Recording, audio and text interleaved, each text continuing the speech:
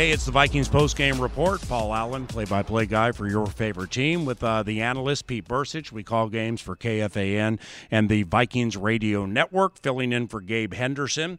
And the Vikings had an emotional loss to the San Francisco 49ers today at Levi Stadium, and that is in Santa Clara, California.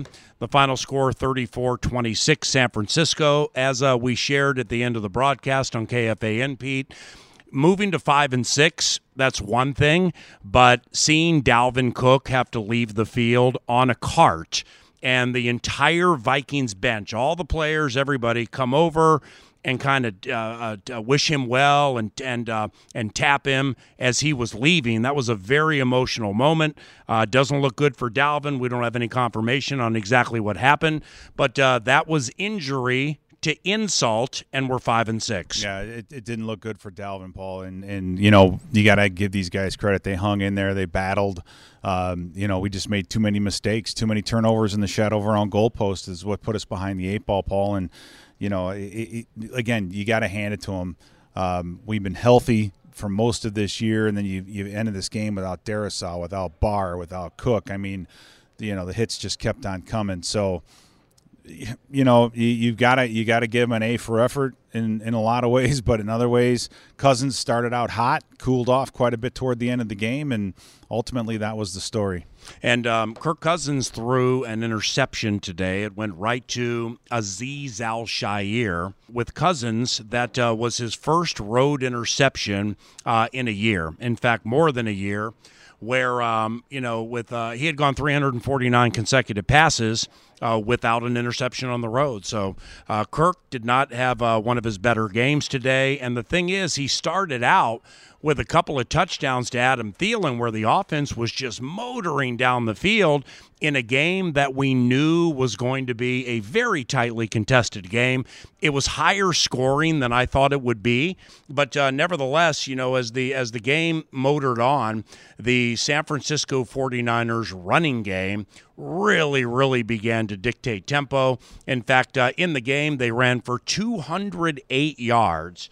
And that's what they do. They've run 86 times in the two games up to the Vikings game. They went for 208 today. And with the injury to Dalvin Cook, Christian Darrisaw leaving the game, Anthony Barr leaving the game, and all those rushing yards, it just was way too much to overcome for a Vikings team that had a 2-game winning streak snap. And Paul, you're right. It's like they were exactly who we thought they were. I mean, just to coin a phrase from Denny Green, they didn't do anything today. Deebo Samuel running the ball outside. I mean, all these things, none of it was a surprise. I mean, offensively, we pulled some plays. We pulled some plays out of our hats to move the football and to score a couple times. Just not enough. In the end, I mean, it's again too bad. We played this game like a must-win offensively. We got a lot of it done. We got a lot of these plays, these trick plays converted and done and in the bank. And ultimately, it just wasn't enough. Well, with the way the game developed, sadly, the Vikings lost. They got outscored 20-12 in the third quarter. But from 5-6, and the fact that you go to Detroit next game, after that you are you have the Pittsburgh Steelers, and that's a Thursday night game at US Bank Stadium. Then you're at Chicago. Those are 3 winnable games. So I mean, from 5-6, if you're not 8-6 a month from now, then honestly, that's going to be problematic, because you should beat all of those teams really no matter where the game is. That's a big picture look at the way things developed. But from a detail-oriented situation with the loss today to the 49ers, 34-26, it's difficult to just pinpoint when you're using some of the players the Vikings had to use on their defensive line. A player named T.J. Smith, okay? And God bless T.J., but he's been on the practice squad since October 5th, never played a snap in the NFL. Patrick Jones, the third-round rookie, he hadn't played many snaps. Tashawn Bauer, undrafted by the Vikings in 2017, he was playing for the New England Patriots 2 weeks ago. He sacked Baker Mayfield. Now, all of a sudden, he's out there running around a ton. You got James Lynch and Armon Watts. They're rotation-type players, but no Michael Pierce, no Dalvin Tomlinson. Of course, Danielle Hunter lost for the season. Everson Griffin was not available today. Then Anthony Barr goes down, and there was just so much to overcome defensively against Kyle Shanahan, he's just a schematic whiz. He's just really, really good as an offensive coach. And, in fairness to the Niners, their best offensive threat, Deebo Samuel, they lost him late in the game. I mean, it was just an absolute mash unit for both teams today at Levi Stadium in Santa Clara, which is about 15 minutes north of San Jose, about 45 minutes south of San Francisco. And, these 49ers, they did what they like to do. They want to run the ball, and they want to chew on the clock, and they won the time of possession handily today. When Garoppolo threw it to Harrison Smith early in the game, man, you could just tell with Jimmy, he was tentative and he was pensive pretty much the entire game. But the Vikings did the best they could to capitalize, but they couldn't close on it. They did a good job, collapsing the pocket and getting some pressure on him.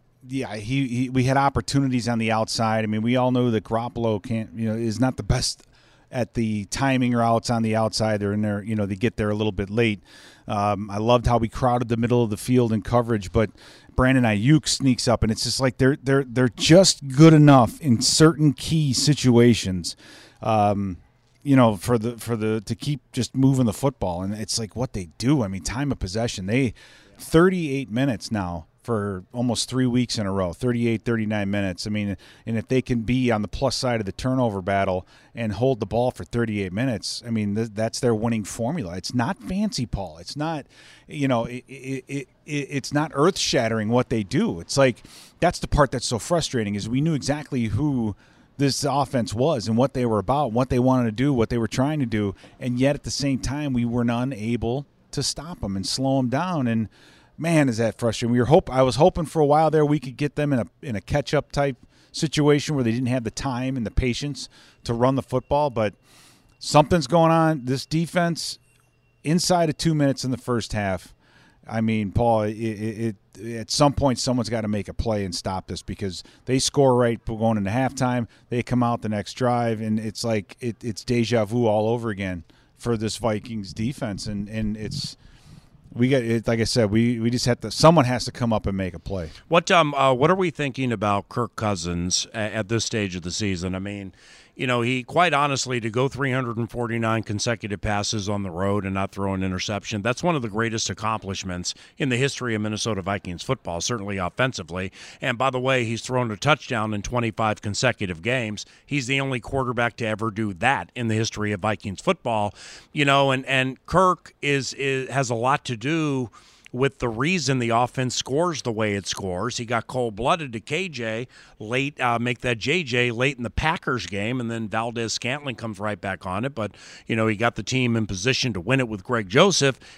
I think we just chalked this up as kind of a rough game for Kirk Cousins. Yeah, it was. I mean, I agree with you on that. And it was kind of a reverting back to the mean. I mean, he started out on fire. He was near a 150 passer rating after the first two touchdowns. And, when she got later into this game, it started to kind of go the other direction. I think there were a few plays that, that were improvised a little bit, whether Cousins had to not roll out or, it looked to me like there was a shovel pass that we tried to get, on a 2-point conversion, and we ended up missing that one.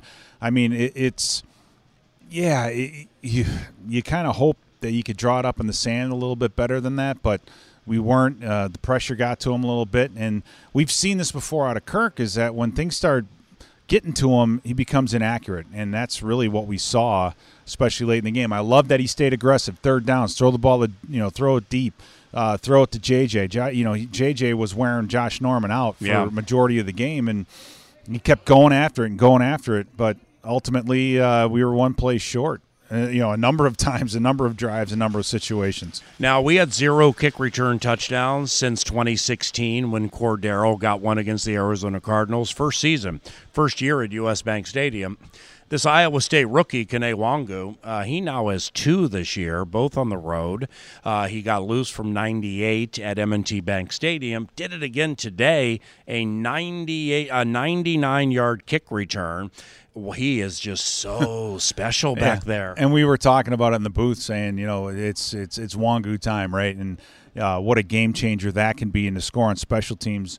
Not a lot of teams do it anymore, Paul, and he has become a huge weapon. And so, looking forward, if teams can't get the ball out of the back of the end zone, or they make a mistake and don't get it out the back of the end zone, we can really make them pay for it. And if Wangu, I think, gets 4 or 5 chances in a game for a return, he may not be a touchdown every time, but it can be some big returns and some great field position, and what a weapon that's going to be. So if there's a bright side, we know that he's not a one-trick pony, Wangu. I mean, this guy is a legitimate threat, and he almost had another one. If Jaquiski Tart doesn't force him out of bounds, he might have had 3 today.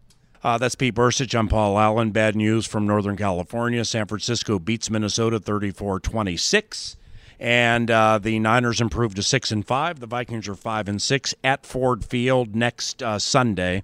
It is a noon Central kickoff against the winless Motor City Kitties. Hopefully, we have better news for you next week when you listen to the game at FM 100.3, KFAN, or anywhere throughout the vast and ever-expanding Minnesota Vikings radio network. That is the Vikings post-game report.